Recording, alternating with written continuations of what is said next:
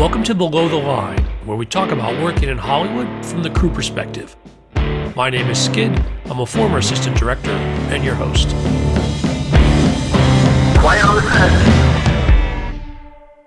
Welcome back for another episode in our Oscar series with close looks at the nominees in the technical categories. This is episode 5 of 12, and today we're talking about animated feature. Happy to welcome back returning guests. First, Ken Seki. You're a 20-year Hollywood veteran, and your animated credits include Megamind, The Boss Baby, and last year's Teenage Mutant Ninja Turtles Mutant Mayhem. Nice to see you again. Hey, it's great to be back. I love it. Also back, Camille Leganza. You've been working on animated films for more than 20 years yourself, with credits including The Incredibles, The Secret of Kells, and going back to your start in the industry, a classic, The Iron Giant. Welcome back to Below the Line. Thanks for having me back. Respect on the Iron Giant for sure. Respect on Megamind, because that's where we met. That's where we met. Listeners, you can learn more about Kent and Camille and where they've worked together on the Internet Movie Database. Below the Line has its own page on IMDb, so it's easy to find this episode and click on the names of my guests. Okay, the 5 2023 animated feature nominees are The Boy and the Heron, Elemental, Nimona, Robot Dreams, and Spider-Man Across the Spider-Verse. We're going to discuss them in that order, and spoilers are possible, so consider this a warning. One last note, and I know I'm sounding like a broken record, we like to recognize our below-the-line compatriots by name, but it does mean that occasionally I'm mispronouncing some of them. Unfortunately for me, this is a tough set, so apologies in advance to the nominees. Kent and Camille, you are both welcome to correct me. Without further delay, let's get into it. First, The Boy and the Heron, Hayao Miyazaki and Toshio Suzuki. Boy and the Heron. Okay, let's do this. Miyazaki's last film. Are you kidding me? I mean, it's amazing that that it exists, because I think he came out of retirement to make this film. And then two, like it's his last film. And so I think that there's a lot of folks that are, rooting for this film and just really excited to have seen it. I watched it 2 times. Twice. I did. I know. Because I felt like I was watching this like Miyazaki fever dream. And I don't know how you felt, Kent, when you were watching it, but it was just it's so interesting, but there's so much in it. And it's so bizarre. It is a bizarre movie. It is like bizarre. And I say this in all the right ways. It is bizarre. And that's not a knock against it either. I mean, it's classic Miyazaki, right? It's this world building, it's time traveling in a weird sort of way, and it has a lot of crazy symbolism. There's the child building blocks that create the world that they go into. There's all these crazy creature human hybrid things. The heron. Heron that I'm going to have nightmares about for the rest of my life. They open his mouth and there's a head inside his mouth that comes out and walks around like this anthropomorphic, like bird suit, like living bird suit of a man that walks around. It's pretty crazy. Human eating parakeets. Right. Human eating parakeets in it. Like it has a little something for everyone, right? In there. But you're right. Like Miyazaki has retired several times, and then he came out of retirement to make this film. Right, that's insane. Like he's retired more than like any sports star, any aging athlete that needs one more win. He keeps coming back, and this one was a hit. And he's like the Michael Jordan of animation. I mean, he's so beloved. Yes, like he's been around forever. Like so many classic films. Yeah, he made the breakthrough in the Oscars. He won the Oscar for Spirited Away in 2003 for Best Animated Feature. Yeah. Well, and this is an exciting year. Yes, it really is. And like, I think, Camille, you're 100% correct that like, if this is his last film, he's in his 80s. He is, you don't know if he's going to have another one. You just don't know if that's going to happen because they take so long to make, And I had read that there's a lot of very personal aspects of this particular film that like his family during the war, the World War II, had to move to a different town. His father did work in a manufacturing for the war effort. I think his mother may have even died in a hospital fire or something related. So. I think so. I think I read that too. So yeah, very personal. And the themes of just like past, present, and future, and family and all those connections. Like it's just a very personal film. And I think you can take away so many different things from it. That's why I watched it twice, because I was like, on one hand, there's this, really bizarre symbolism and just the wara wara little like those little creatures that the storks eat, and it's like, but then that kind of deeper underlying theme of, this poor boy has lost his mother and is really searching for that connection and family, and is being kind of forced into this bizarre situation where he's, his stepmother is his aunt, and Yeah. I don't know, just going on that adventure. It's this weird thing where like there's the redemption arc of the mother with the son. Like there's this whole great thing that happens there where she knows she's going to, like, it's revealed throughout the story, from the story, that she knows she's going to die and that she had disappeared as a younger person, as a girl, and that he meets the younger version of his mother, and that becomes the connection that they make. And it really is, that's the underlying thematic, I think the most important part of this whole story is that moment of like realization that this is his mother. His mother knows that, has gone off in this other world and will still go on and do, like, sort of meet her fate. And like there's something very, very poetic about it. But I think it's an amazing, beautiful, classic Miyazaki film in that way. And as far as like, if you're at home doing your Oscar pool, this won the Golden Globe. So it is the spoiler for this year's Oscar race. Like if you had to say, well, anyone could, let's be honest, this, Spider-Man Across the Spider-Verse is the front runner. If anyone has a shot at sort of taking the crown, I think this is a good one. I think this is one you could say has a good chance of doing it, because it is Miyazaki. It could be Miyazaki's last film.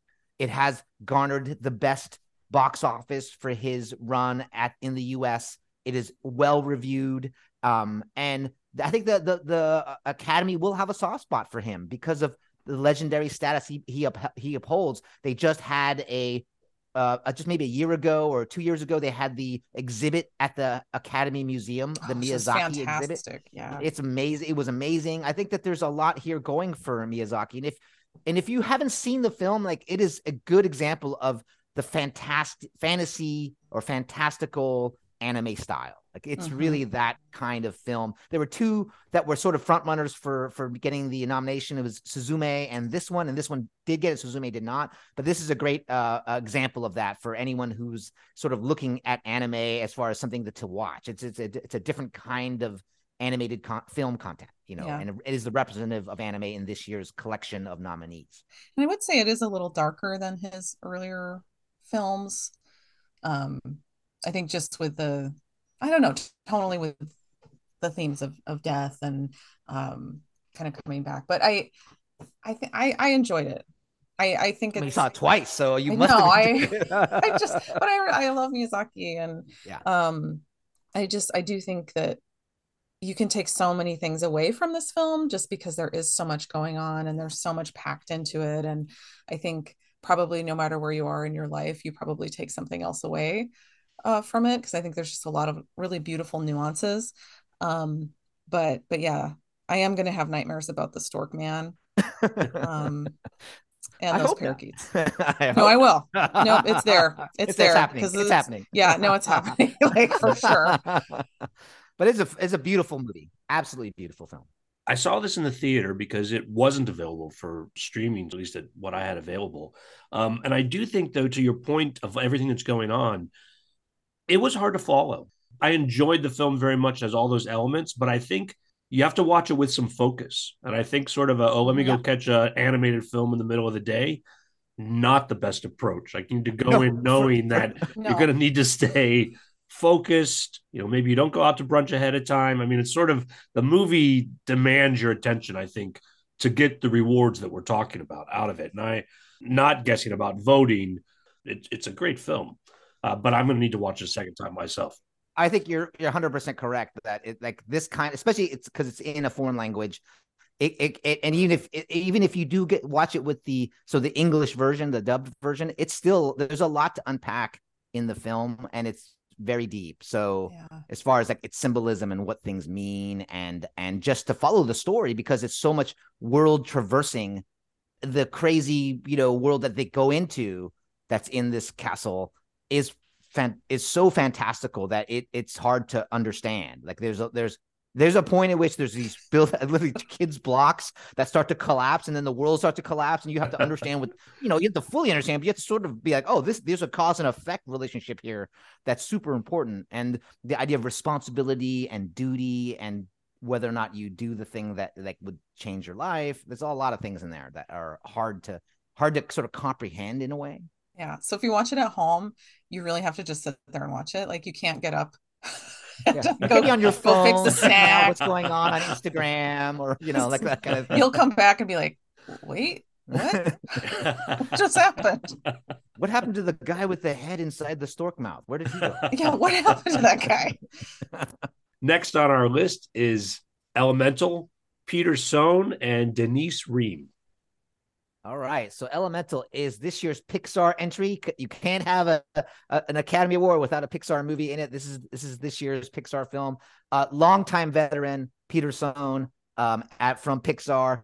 If you don't know it, he was the model for the boy in what was that movie? Up. Yes. For the Boy Scout in Up, he was the model for that character.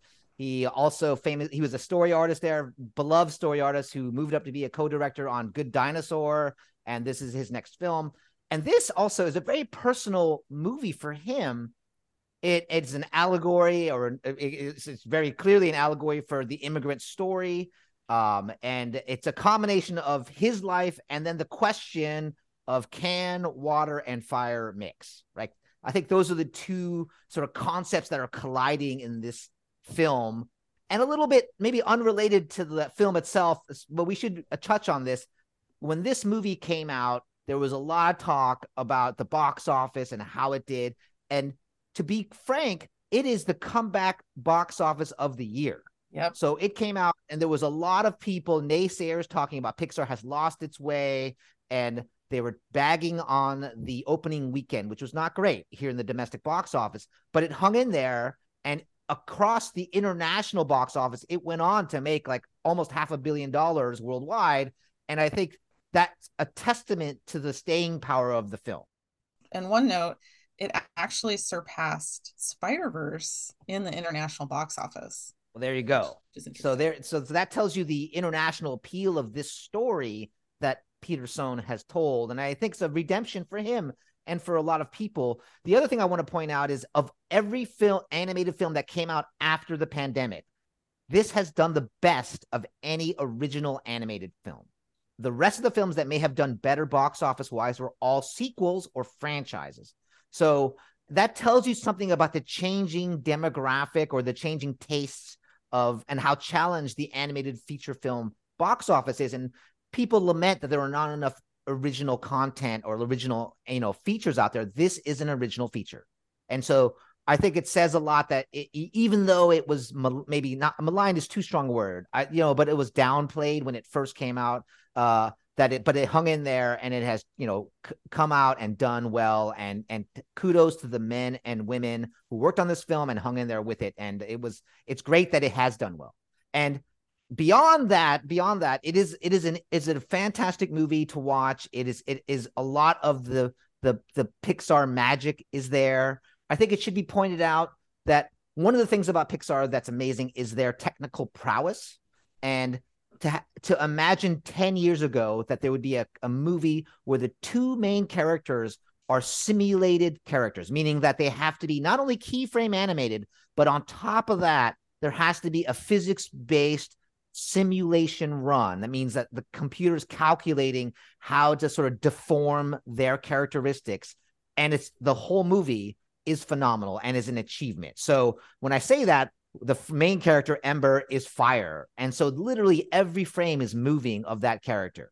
And on top of the emotion and the actual acting, there's this other thing happening that has to work in concert with that. And then her love interest, Wade, is water, which also has to be simulated. Every time that character moves, the water has to react and move in the same way that water. So you buy that these characters are made out of fire and water. So that's amazing to me, that achievement, and should be noted for our viewers that like watch it. When you watch that film, notice how you can, one, see the acting of those characters, but two, are always aware of what they are made out of. And like that is the classic Pixar thing, to be able to do that. It is such Pixar magic that you don't even think about that when you're watching it. Like it is so well done.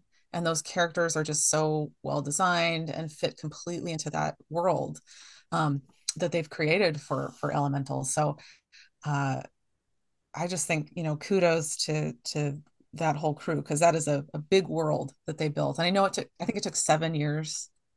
I think you're right. I think 7 years to actually come to fruition. Like there was that much development that went into it, that long a time before they felt they were ready. The tools were ready to make the movie itself. And that's one thing about animated films that's maybe more unique to anime, is the long development time and production time. So most films are just a couple of years, sometimes even just less than a year to make. These things take, we're talking, almost a decade here to make this film. And the decision to make it has to take that long, has to be made that far. You have to imagine in the future what people will want to see from a financial standpoint. Like, oh, we're making this investment and we believe it'll pay off in the future. I think that Pixar, in its most recent incarnation, has really shifted toward these more personal stories.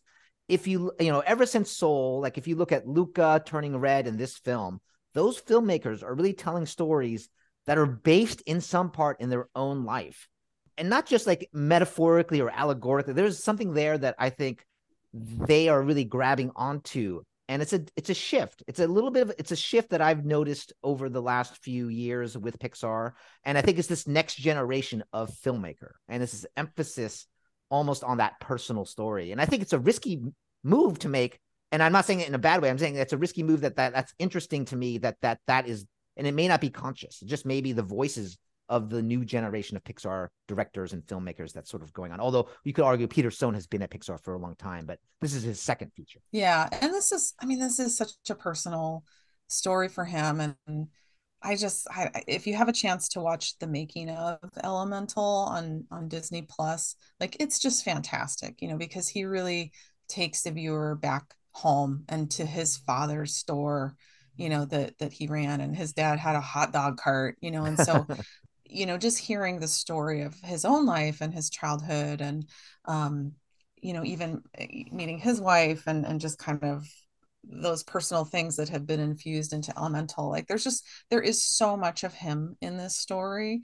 It's really beautiful, but I really recommend watching that, because I do think it gives a really great perspective on where this film came from. Yeah. I think I read that, it was kind of a tribute to his mother and father. And sadly, they had passed away before the completion of this film. So I think there's a little bittersweet also for Peter Sohn from a sort of personal perspective about, how long it took to make it and what he was. I'm sure they saw cuts of it or parts of it and that could relate to to the story that he's telling. But really kudos to him for taking that risk and sort of going for something that really, I think all great movies have a part of the filmmaker in them. And this one for sure has that. And the more I agree with Camille, the more you know about the filmmaker, not that you have to know, but I think it enhances your experience watching. Absolutely. And I do just have to shout out, like, the main character's father, Bernie, is voiced by animation legend Ronnie Del Carmen, which little trivia for everyone. I know, which I love that so much, because he has such a warm voice and warm personality, and it just really comes through. And I love that little tidbit in there. Also, one shout out to the cinematography, the camera work by Ace, head of cinema DP, David Bianchi. Much love to David Bianchi. Great job shooting the film, and it's the compositions are beautiful, and of course because he's the DP of it. But you done good. Both Camille and I had the honor of working with Mr. Bianchi at Pacific Data Images PDI, and he was a superstar there, and you knew he was going to go on to great things, and here he is at Pixar doing great things. So It's exactly what you would expect of that guy, and he's a great guy too. Yeah, lots of good people on this one. You guys followed with me a little bit more about this idea of plotting a movie so far in advance that the technology for you to deliver it will actually catch up with you. At what point do you make the decision in the beginning? Is it that we know that if we spend 7 years on working on these computer models with fire and water, we will get to the point where we can? Or is there this risk that it might never turn out like we've imagined up front? Like this idea to greenlight a project that's dependent on technology getting better. How does that work in the animation space? Well, I think they probably did a lot of tests before moving forward with production. I think you have to definitely prove that you are going to be able to develop the technology and create some kind of prototype, because Yeah. otherwise that's a lot of money Yeah, it's That's a hundreds lot. of millions of dollars. It's a Yeah. lot of people to risk to not be able to deliver. They Yeah. used to do it in the shorts. Like, so there was a time long ago in the Back in the ancient old times days. when they made short films, they would test their technology in the short, right? So they found a thing they wanted to figure out, right? And then they designed, which is sort of amazing. Even though that was the sort of the quote unquote purpose of the short, they would still design a great story around that bit of technology. Now, because shorts don't really increase the revenue of a company, most places have moved away from the short film, but they used to do it that way. So, and Pixar has a big R&D department, and so I'm sure there was this notion of, hey, we want to do this thing. They went back, as Camille said, made a prototype or did some testing, and they're like, oh, okay, we believe by the time we're in production, this will be ready for prime time. So it is definitely a calculated sort of like risk. I think when we get to one of our next films, our last film, Spider-Verse, that's a great example of like they really jumped without the parachute on that one, knowing if the parachute would deploy. Like for sure, the Spider-Verse world, which changed all of animation, even on the first one, they did a test, but the test broke everything, and they just said, well, we'll figure it out. Like we'll force ourselves to figure it out. Let's just move forward with that. Go for It's it. just so cool. We have to do it, kind of thing. Like that was what the result of the Spider. I mean, and I'm saying this very facetiously, but I think there was an element of that in the making of the Spider-Verse, both Spider-Verse movies, and I would imagine the third one as well.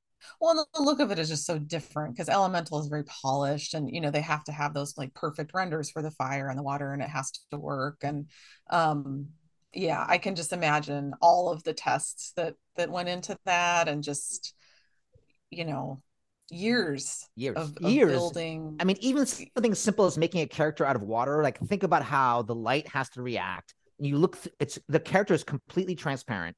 And when you look through that character, it's not just transparent. The light refracts, meaning that the light bends as it goes through. So the image you see on the opposite side of the character is warped. And that warping has to be physically accurate, which requires incredible amounts of computation. They call it ray tracing, but the number of bounces that the ray takes, causes this thing to happen. And of course, technology has improved over time, but still, it is not a simple calculation to make. All right.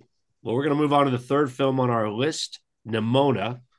Nominated team is Nick Bruno, Troy Quane, Karen Ryan, and Julie Zachary. Oh, Nimona.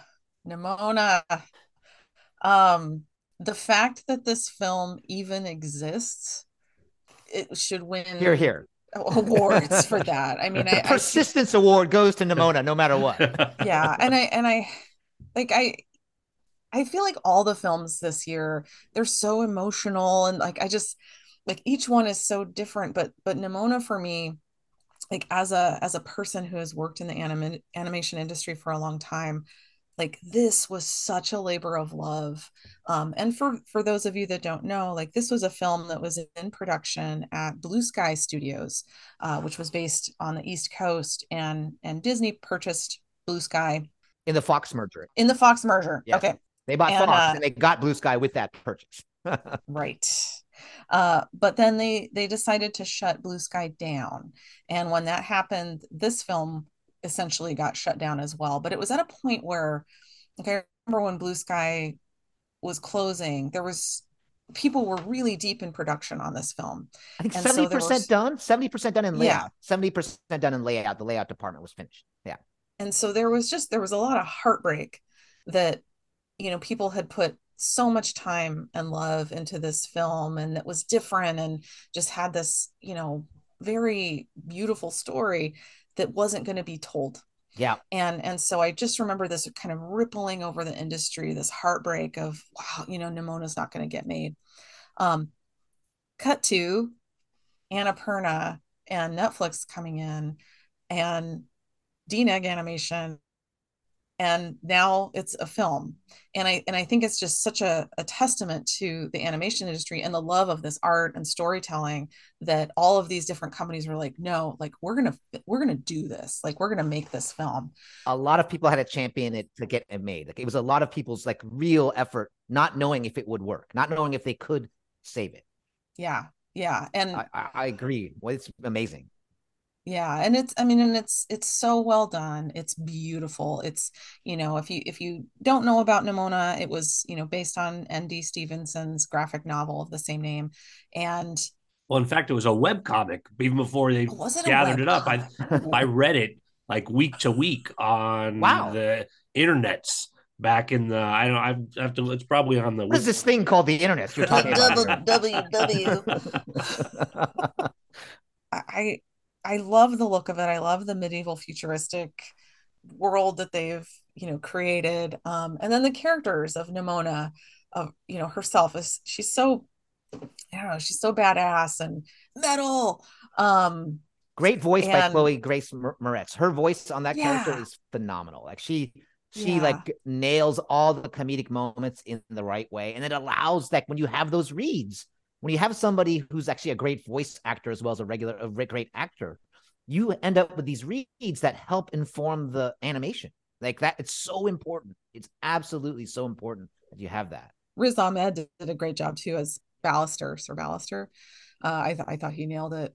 But I think, as a film that has, LGBTQ themes in it, but that it's just there. It's just there. I think that's what's great about it. It's just part of the story, right? So this has been in the news a lot lately. It's hard to ignore the cultural war about these kinds of things. But like the fact is, it's just part of the story, and it's not the main part of the story. It's not something that is like, but it's just part of the story and it feels organic to what's happening. And I think that's a great way to sort of do it. And it's one that is well done. It's super well done, and it feels authentic.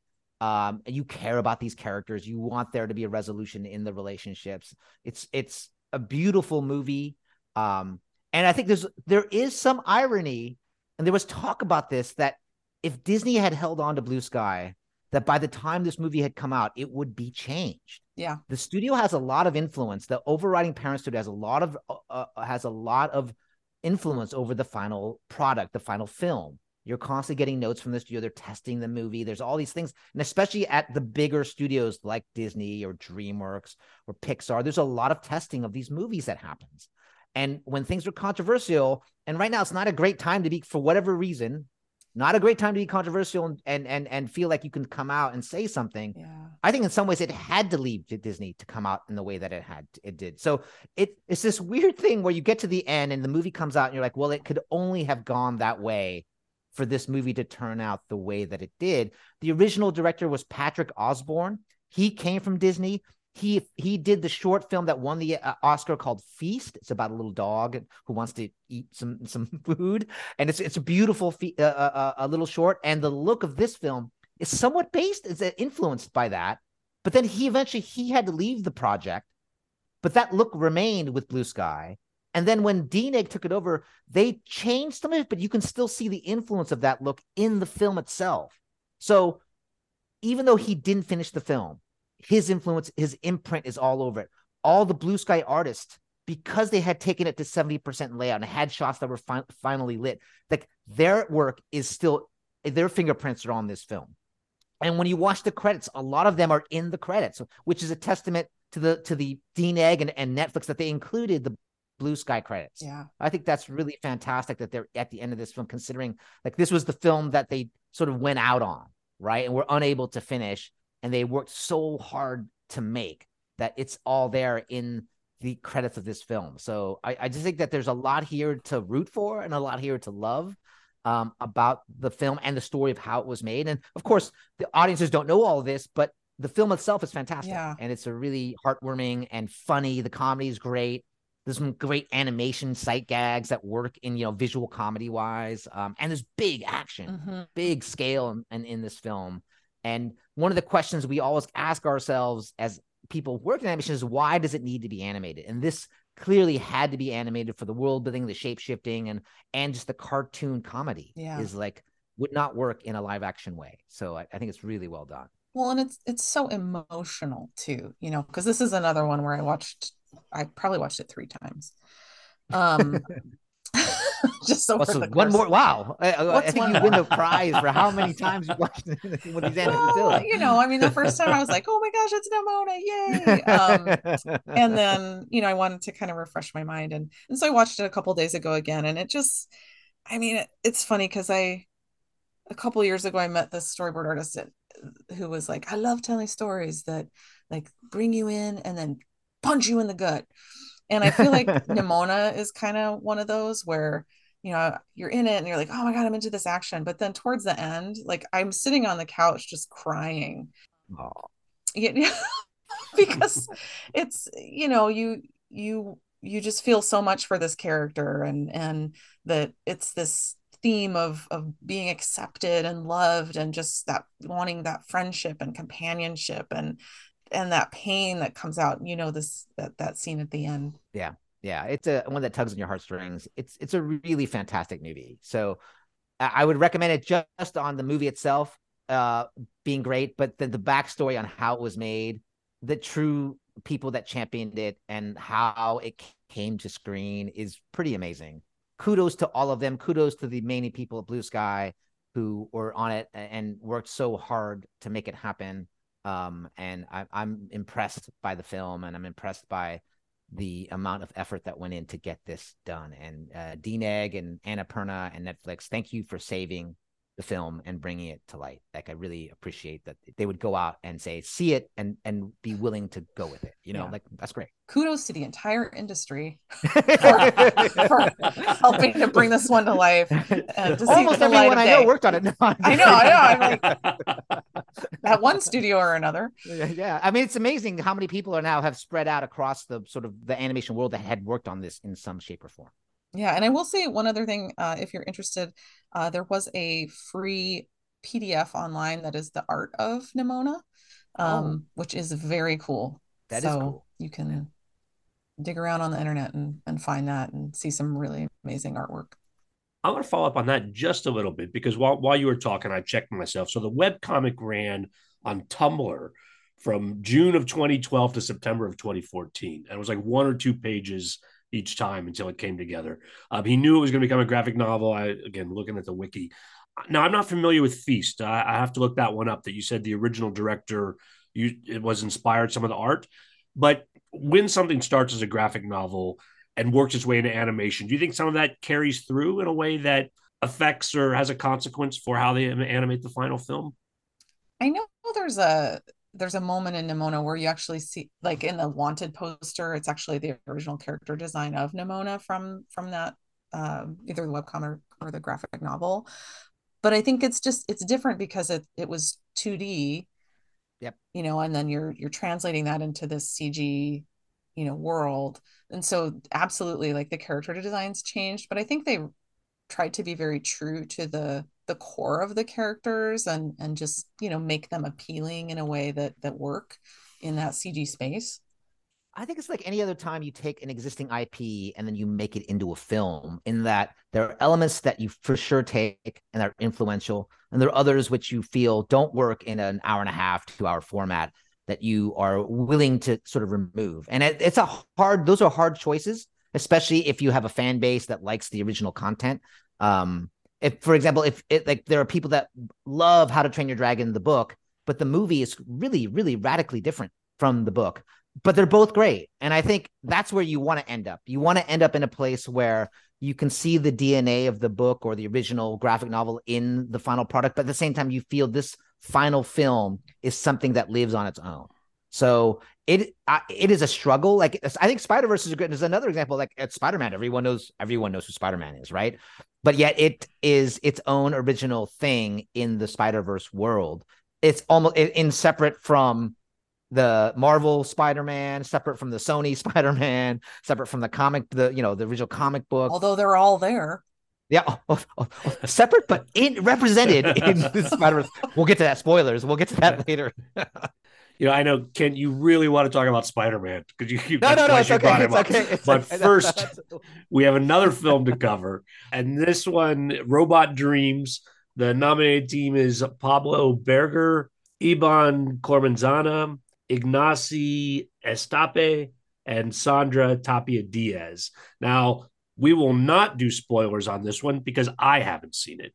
It hasn't come out yet. They have not maximized the nomination. In other words, in trying to get and it's super disappointing to me that they have not leveraged this nomination into some kind of viewing audience.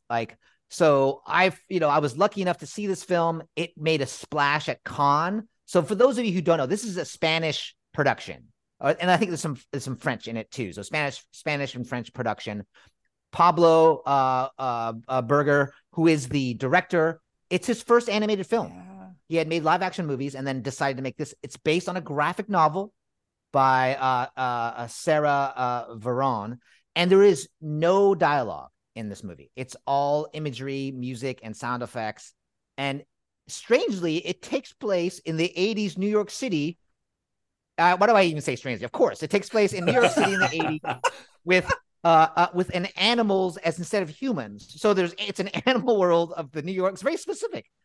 These are specific choices. It's the 80s. It's instead of humans, they're animals. There's no English, although I think there's text in posters and things like that. I think there might be some text somewhere. And it does feature Earth, Wind, and Fire's September heavily. So it's a very important song in this movie. So I don't think you would have predicted that in your animation bingo card this year. It would be a movie that checks all those boxes. It's 2D. And so I think that for audiences or people at home who are listening to the podcast, it may seem odd as this independent feature to be among this list of very commercial, in some ways, productions. But I think the Academy often likes to reward an indie film. It often likes to reward a traditionally 2D animated film. And this definitely ticks those boxes, but it's also a beautiful and very adult in many ways film, and deals with very adult themes of loss and melancholy, friendship over time and how those change. And the way I would describe it without spoiling it for Skid here is you become friends with people throughout periods of your life. And sometimes they come in and out of the transium of your life, not intentionally. It just happens. The ending is a gut punch to me.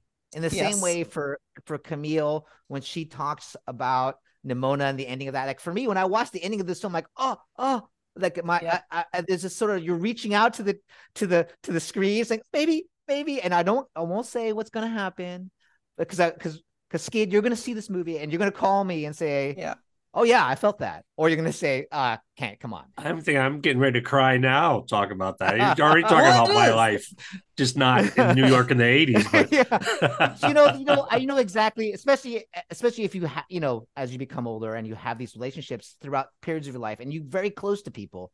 And for whatever reason, you may lose touch and then you have these moments where you come back into their life and it has these themes in there.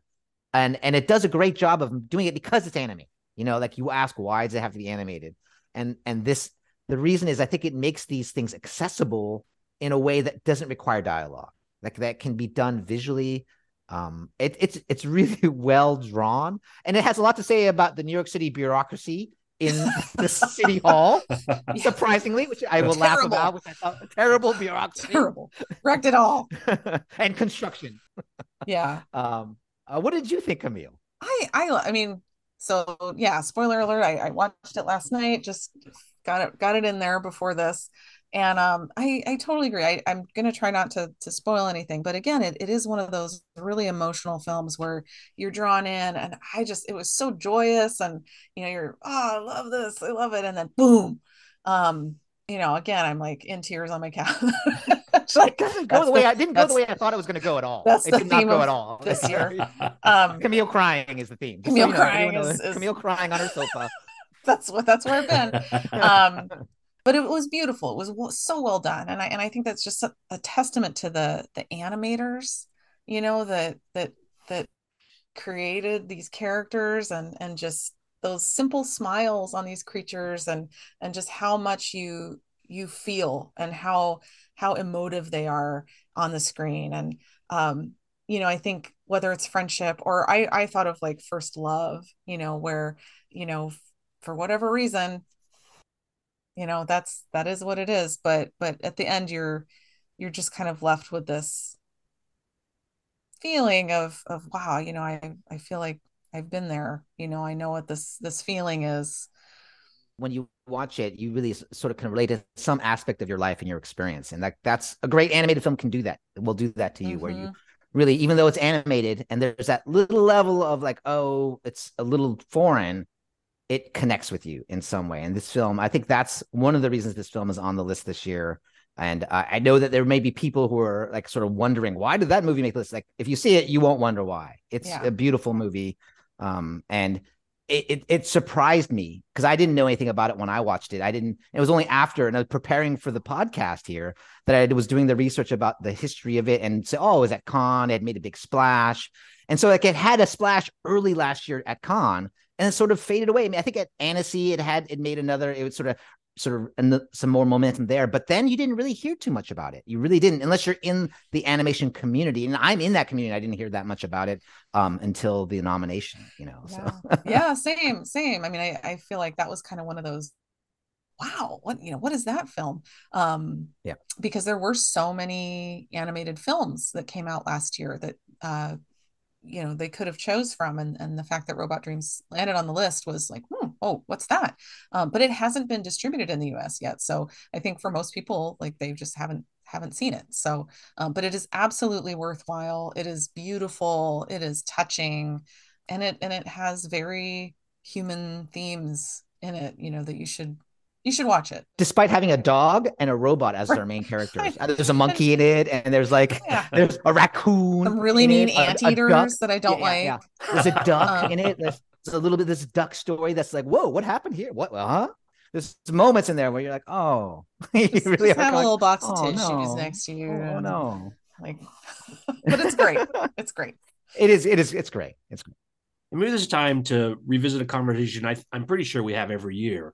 But the interesting thing about the animated feature nominee is it isn't just because it was a technical achievement in animation or something new in animation. It's really like a best picture for films that happen to be animated. 100%. So it's as much about story and what's delivered. And with this one, again, not having seen it, is there anything about using a 2D approach that itself was revolutionary, or is it really just that this story is so incredible and just happens to be animated that puts it in this category? I think it just happens to be animated. I think it's a very, human story that, I mean, animals and robots are friends, participating in us, are friends. And it's in the, but it does, I will say, like, opening shot, it opens and it's boom, New York, Twin Towers. And so immediately, like, no matter who you are, you have this like, oh, this little heart tug, because you're like, okay, this is, this, we're in the past here in New York City. And so it just kind of starts off like that. But I think it hooks you immediately. And that dog is so appealing. Yeah. Just as a character. You really root for root for the dog character. You really root for. And I think you're 100% right, Skid, that the animated feature film category at the Oscars, which really is best picture for animated film. There are people in the animation community who are very dismissive of the result, often because it goes to a very commercial sort of film rather than maybe the one that they saw as the best animated feature of the year. And there's almost always some terrible story about, oh, I didn't watch any of the movies, or my kid picked it. And like that may be true. I'm not disputing the validity of that story or what are those stories that come out every year. But everyone I know in the Academy, when these movies come out and are nominated, tries to see every single one. Like that's important that the audiences should know that, like, this, that most people I know, in fact, I don't know anyone in the Academy personally that will vote in a category where they did not see all the nominees. Almost all of them. Yeah. In fact, I don't know a single one that would be like, oh, I flippantly, the vote is super serious. It's super important. I know, to me personally, I will not vote in a category if I do not see all the nominees. I don't think it's fair to the nominees. You have to see every single one. And I think in this category this year, it's really interesting. It is an interesting year. It seems like some years there's a favorite, but this year I think it's pretty open. With one probably heavy hitter, which we're about to talk about, which I'm obsessed with, as Skid has sort of seen on Shem Saber form. But at the same time, I think it was a great year for animated films in that it wasn't a year where like there was a huge front runner, or there was, and then there's all these other films are there too that are really deserving of being looked at. They all have something really special. They're all very different, but they're all just wonderful films. And there were also wonderful films that weren't, nominated in this category. And just as a category, it is something that I think is still, controversial in the animation community, because animation is film. And so why is there a separate category versus, having it be just included in the rest of the live action films? But I think it's nice to have it as a category too, because then people recognize these films, because they do take so long and they do take years and years of people's lives to create. And I think to celebrate that is really important. I think it's good to have its own category. Actually, I'm pro the category, because I think if you don't, then so many get ignored. Mm-hmm. But by having the category, it draws a spotlight onto these kinds of movies that, if you don't know any better, you may be dismissive about, especially in the United States, you may be dismissive about these films. But the fact is, they are sophisticated films that tell stories that can not just be the big knock is everyone thinks animated films are kids' stories. Like, they don't have to be kids' stories. Just because a movie's animated doesn't have to fulfill that or check that box.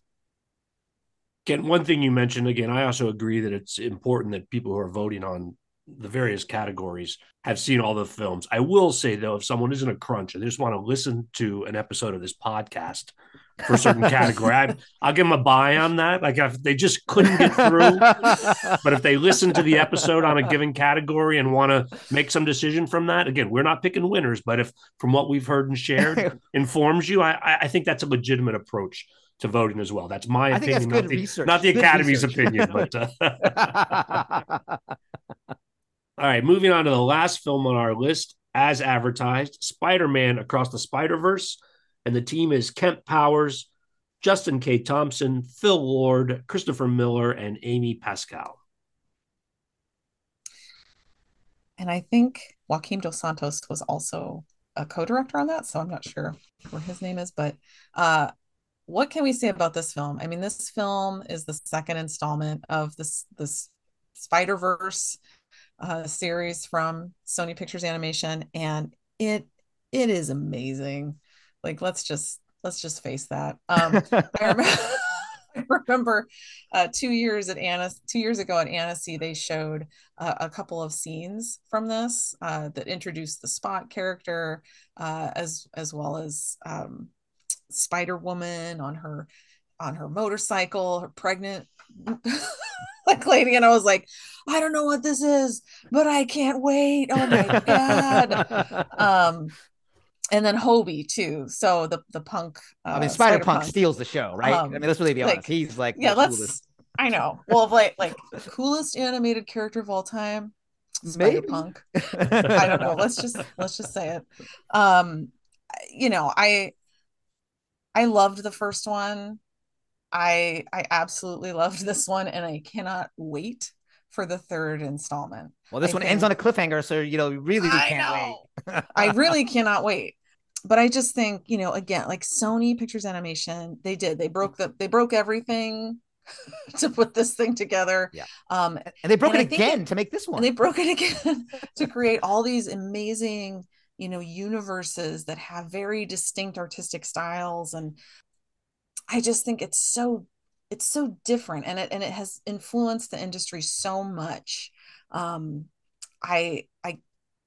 It's so good. I can't I can't even. But it's one of those things where you watch it, and I think for people who might not like animation for whatever reason, like it might take a minute to kind of settle in and kind of understand the visual language of these films, because it is so different. But I think once you're in there, like it just clicks. They make it work. Even though like this one in particular, you've got all these different styles. You've got live action cut in, you've got 2D, you've got CG, you've got collage, you've got all this like Lego animation. Lego from the 14-year-old kid. Yes, famously from the 14-year-old kid in the movie itself. I love it. So they've just got so much going on, but it's just this beautiful, cohesive, amazing story. And I love it. Yeah. I this movie, especially after the first Spider-Verse, which basically changed the animation industry. Like the influence of the first Spider-Verse cannot be overstated. It is crazy how much that has allowed films to be different and said, you don't have to follow the physics-based. I mean, we talked about earlier about Elemental and Pixar. Like Pixar and Disney have set the standard for physics-based, reality-based shader work and look and lighting. Very polished. They are the standard bearer for that. And for the longest time, all of the rest of us, like in the industry, if you worked at a DreamWorks or these other places, you were chasing that look. And then Spider-Verse, the first one comes out and it says, no, we're going to do this other thing. And it's a huge hit and it wins the Oscar and it gets the critical acclaim. Now they have to follow that up. And what do? They do even more of what they did in the first film. It's like the rule of sequels, right? You can't just do the same thing. You got to do more. I mean, now they have 6 to 8 different worlds they depicted in this one with all these different styles. The movie was so big that they made it in the middle of production. They decided to make it 2 films. Like that's not the plan they started out with. They started out, oh, we're going to make this one movie and it becomes 2. Like that decision is a hard, tough decision to make in the middle of this production. There's over 1,000 people that worked. This film probably has the most number of people who've worked on it in any animated film in the history of animation, probably. There's 240 new characters like that are depicted in here. So the scope of work, if you had to give an award for scope of work, this wins hands down. So, but we don't give awards just for scope of work, obviously. That's not what wins the thing. But if you think about the sophistication in the storytelling, so they were the first real big multiverse movie when the first Spider-Verse came out. And that concept is a tough concept. And last year, Everything Everywhere All at Once wins the Oscar, which I think was an interesting win considering I knew a lot of people who were confused by that movie. And this one has similar, obviously because of the multiverse, similar themes and consequences and rules and rule breaking that happens in the film. And it doesn't shy away from that. It is a constant thing in the movie as far as like what the rules of these worlds are and what's breaking. And you have to follow along with them. And the worlds have different rules on gravity and how things operate. So like, I think the complexity in the film and the storytelling is pretty incredible. Mm-hmm. And the fact that even simple things like the beginning of the movie is about Gwen Stacy. Like the whole beginning of the film, you don't see Miles Morales. It's Gwen Stacy's movie. And so that choice is a risky choice. And they decided to go with that, and I think it starts off like really strong in the Gwen Stacy story. And you really understand that character. And then they reintroduce Miles Morales and even all the twists and turns about, the canon event. Like they create this sort of folklore or this rule about the canon event, and to reveal that Miles Morales, that character, spoiler alert, isn't supposed to be a Spider-Man. Like that is huge. That's like a huge twist. But it was so smart. It was so well written, I have to say, because I didn't see that coming at all. I did not and either. I was like, oh my God. Looking around going, did you just see that? Like, what just happened? Oh no. Right? Yeah. Like they set it up so well. Yeah. And you rarely have that kind of surprise in an animated film. Usually kind of like it's, to have that level of surprise is pretty great. It's pretty great, like, oh my God, I didn't see that coming. Yeah. Maybe more sophisticated viewers knew that was going to happen. But I don't know. I feel like I usually know. And this one I was like, what? And I went back and was like, oh my God, like they told, like, it's so well set up, the blocks of that story twist are there, but you're not, or I wasn't following it. The Spider-Punk character is amazing. And that look of like that punk, counterculture, like 1970s. Poster. Yeah. UK zine. World. Yeah. Zine look is fantastic. It's just something that you have never seen in an animated film. You're like, wow, they really went for it 100%. And then even at the very end, when there's that whole setup of like, oh, Miles going back to his universe, but there's like, I remember watching going, wait a minute, is he going to the right place? And then they reveal he didn't go to the right place, even though you think he did. And the sort of switcheroo on the ending with Gwen Stacy going to his universe and not seeing him there. And then the whole reveal is fantastic, and the choice to end on a cliffhanger, very controversial. I'm sure for a lot of people, and I read things online that some people didn't really like it, but I think they did it well enough where you're excited about the new one, the next one, but it's not all of a downer because you feel Gwen Stacy has rallied the troops and that you can't wait to see them. It's almost like Empire, right? Empire Strikes Back. I say Empire because the audience is going to know what I'm talking about. Empire Strikes Back, the ending of that film, like they're going to get Han, right? Like you have this sense like they're on a mission. It's similar in that setup of Empire Strikes Back, which some consider the best Star Wars movie of that trilogy, right? Like in terms of like how it was made and what it does. And I thought the movie was fantastic. It should be also noted from a technical standpoint that the visual effects of this film, meaning all the sims and all the world building, was in the short list for both the BAFTAs and for the Oscars. Mike Lasker, the VFX supervisor, fantastic VFX supervisor, getting a lot of kudos, rightfully so, because of the complexity of this film and managing that complexity across the studio and making sure they could land that plane. I mean, I can't even imagine. I mean, usually I can look at a movie and like, oh, I think they did it this way, and this is how I would do this, and like to have all of those worlds and all those art styles and to like manage it to complete on time. And like, I know Mike, he's a great guy. He would treat people well. Just to be able to tick all those boxes and be a great soup and be creatively still awesome. It's not an easy thing to do at all. In fact, the level of difficulty is off the charts, and kudos to him and his team. I'm just thinking of like from the production standpoint, tracking all of the different assets and style, like how, like how did they do that? And I think that's why they needed to have 3 co-directors. Like, so if you really, sometimes people who don't come from animation, well, how can you have 3 co-directors? Why would you do they do any, like, I know that people say these things, but the fact is you have Kemp Powers, who comes with the writing chops, co-director of Soul, co-writer of Soul. So he comes in with a great voice. You have Joaquin dos Santos from Story, who's like a storyboard artist and who can draw and like quickly, mock up sequences and changes in shots. And you have Justin K. Thompson, who was the production designer from the first film on this one, representing the art style with so many worlds. Like all these people coalesce to represent these different disciplines so that they can be represented in the film, that the choices that are made together are right. And you also, of course, Phil Lord and Chris Miller, legendary sort of producer director duo working on this. And they cannot be discounted in sort of the making of this film. Like those 5 people together made this film. Veteran animation editor Mike Andrews on the film.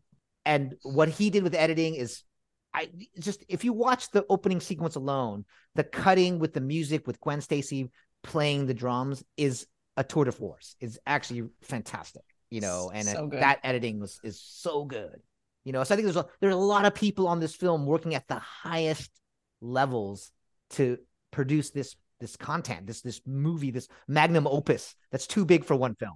And I mean, can you imagine if they had tried to fit all of this into just one film? I mean, it would be terrible. It would be awful. It would be like this unwatchable mess of like, what's happening? Who's what? Like, no, like who would you like? Think about this. If you were the filmmakers and you're like, okay, well, we have to shortchange people and make this a 2-hour or hour and a half movie. Let's fit it into 72 minutes. Yeah, let's get into the right size of the box so that we get enough views per day, and that way we'll make a lot of money. And we can't afford to make 2 movies. We'll make one.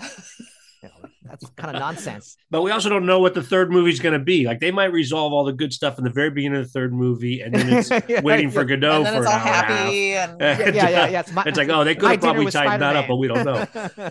All I'm thinking is, thank God they thought it was going to be one movie, because I don't want to wait 7 years while they decide to make a thing. Let's make a third movie on this. I mean, the space between the first and second weren't that long, right? Like it's only compressed time between those. Yet still, to your point, Camille, we're seeing an advance on the technique and I presume some of the technology as well to make these new worlds as new as they are in that short period of time.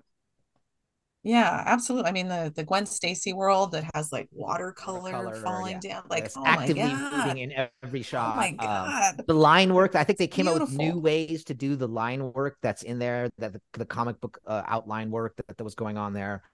Leveraging all of the Ben-Day dot depth of field rendering that they did in the first film. But I think these kinds of movies require such innovation. They had, I think Sony, so it's Sony Pictures Animation using Sony Pictures ImageWorks. So Sony Pictures Animation exists in Culver City. They are the sort of the hub of this all. They are the creative sort of nexus point. But then they send the final shot work, all the animation, everything after like story and edit basically goes to Vancouver to the Sony Pictures Animation Studios, where Sony Pictures ImageWorks Studios, which they actually do the shots. And I think that because they did the first one, they had the confidence to take the risks on the second one, So the first one, they break all the rules. I'm like, I don't know if I could. Actually, I know enough people to know they didn't know if they could pull it off, but they went for it 100%. But that gives them the confidence to do it even more so on the second film, and that's what happens is you're emboldened by those choices. Like you allow yourself to take that risk. And they for sure did that on this second film. Well, and I'm so excited to see the third one. But also just what comes next from Sony, because I feel like they've raised the bar. You see it bleeding out to their other films. In Vivo, you saw elements of it. In Mitchell's versus the Machines, you saw elements of this. Like they take the parts that are right for that movie. So this is like a big innovative film, and the level of innovation is super high, and because the movie story requires it. And then all of their other films are the beneficiaries of that technology and that innovation. We talked about it last year in the VFX Awards about Avatar, like Avatar being this movie that like creates technology that Weta uses on other films. And I think that's another example here at ImageWorks and why they're considered one of the premier animation sort of vendor studios is because they innovate so much here that every other show gets the benefit of the innovation they do on this particular picture or this series of pictures. And you see it, and Sony's the most adept to using it, Sony Animation, because they know about it, right? They understand it and they work with it, and they can leverage it into their next film. And it's again, it's movie appropriate. Whatever's appropriate for that film, they use it, And also, I mean, the fact that audiences responded to it, I think just shows the entire industry that you can take risks and you can do kind of different things, different looks, different styles. And it's really about that storytelling, so you don't have to have that super polished look. Like you can try different things visually and see where that takes you. So I think it's been interesting just to see how it does kind of bleed out into, other films, other, series, just kind of across the board. Cause like you said, like everyone worked on it.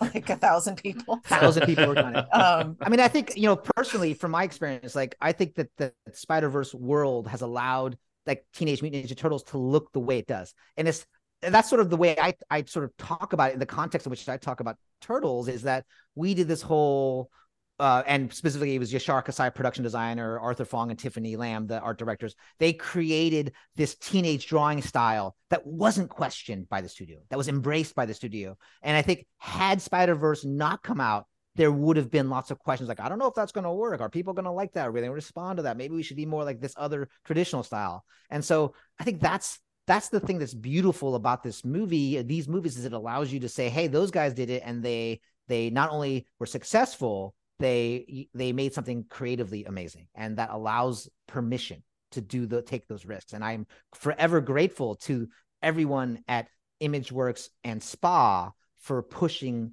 the envelope to allow other people to do the same thing in their own sort of sphere.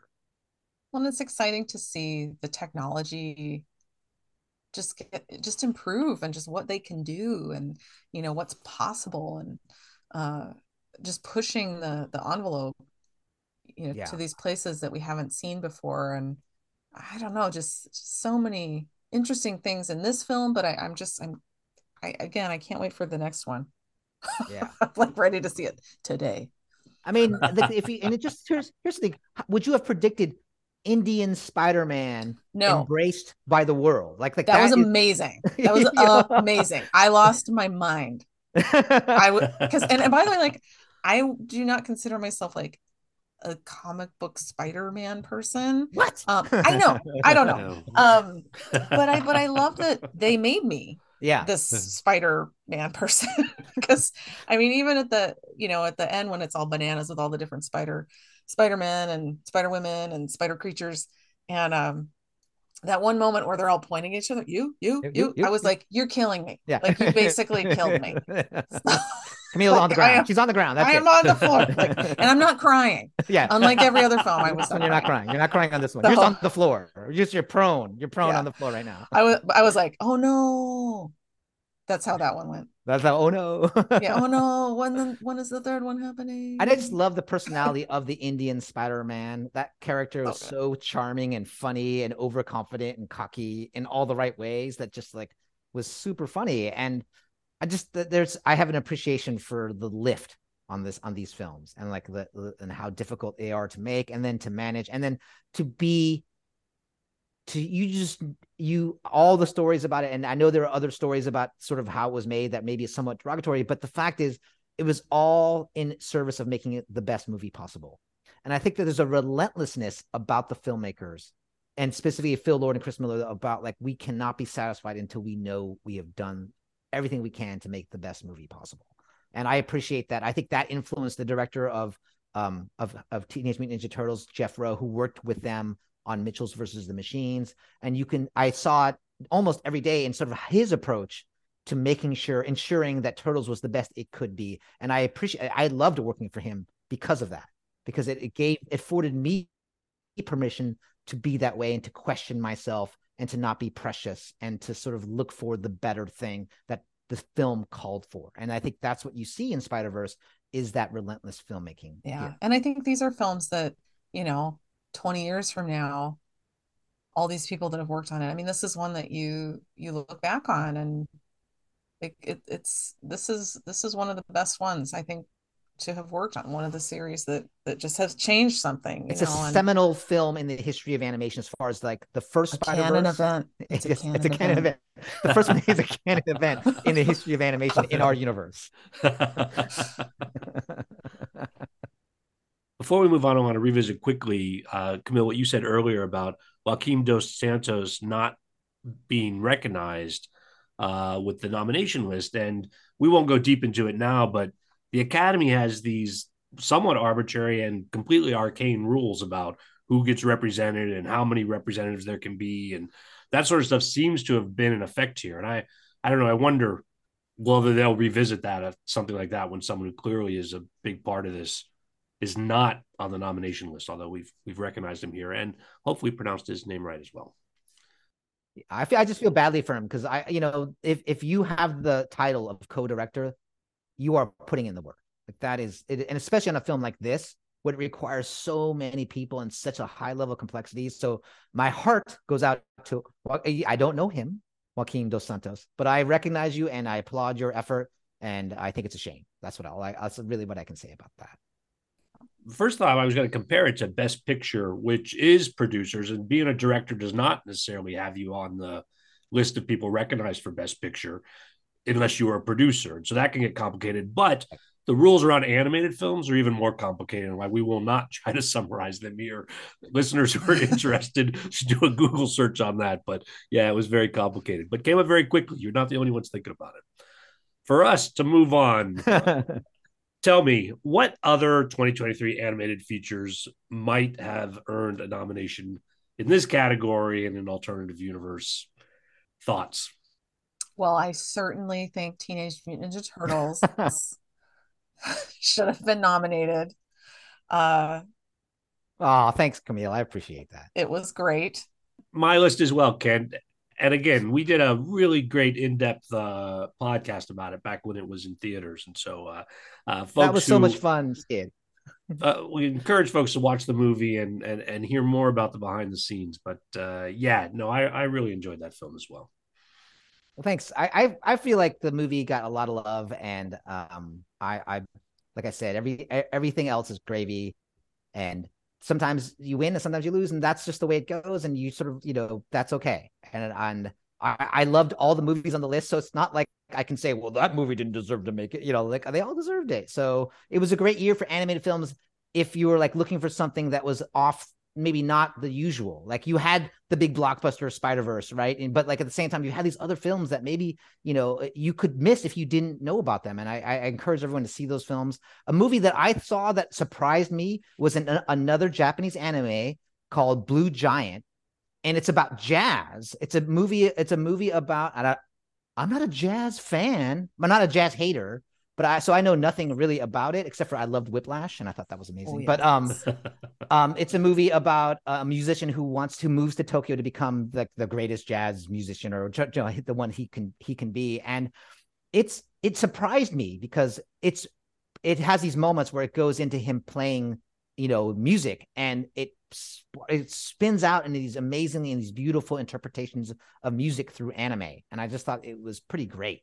And like I said, you don't have to be a jazz fan, because I am not, and to appreciate that film. And I thought it was great. Blue Giant. I would recommend seeing that film. I think it was really, really fantastic.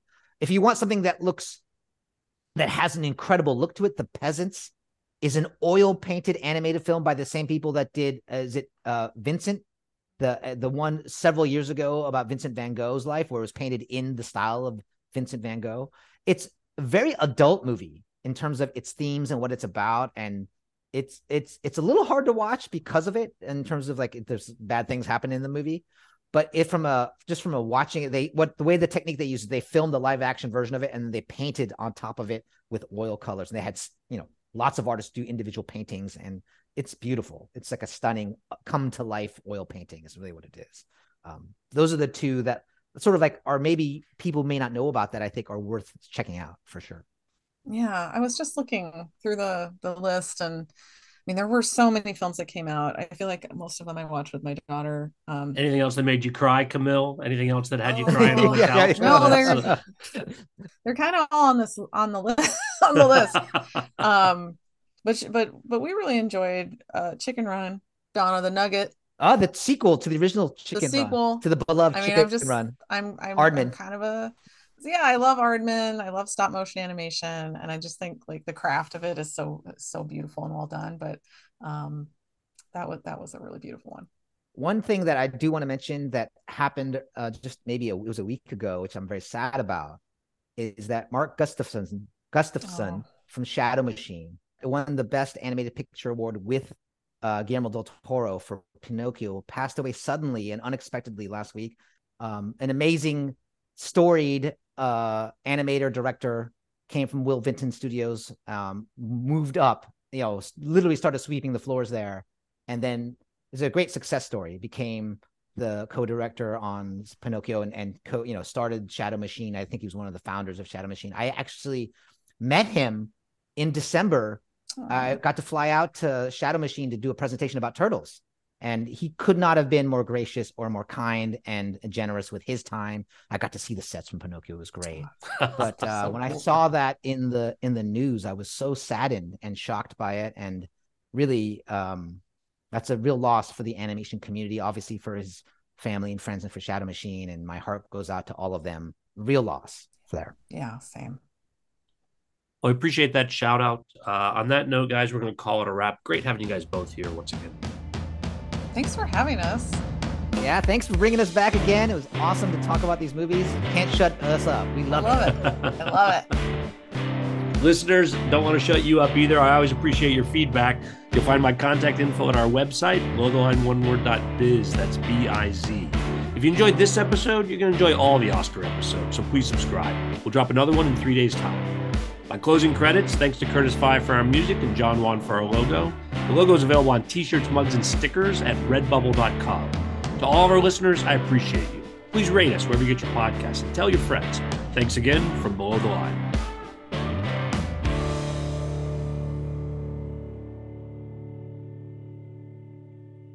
All right, for the last film on our list, Teenage Mutant Ninja Turtles Mutant Mayhem. Oh, shit, I'm sorry. That's an alternative universe where my film, Blair Choice got to be on it.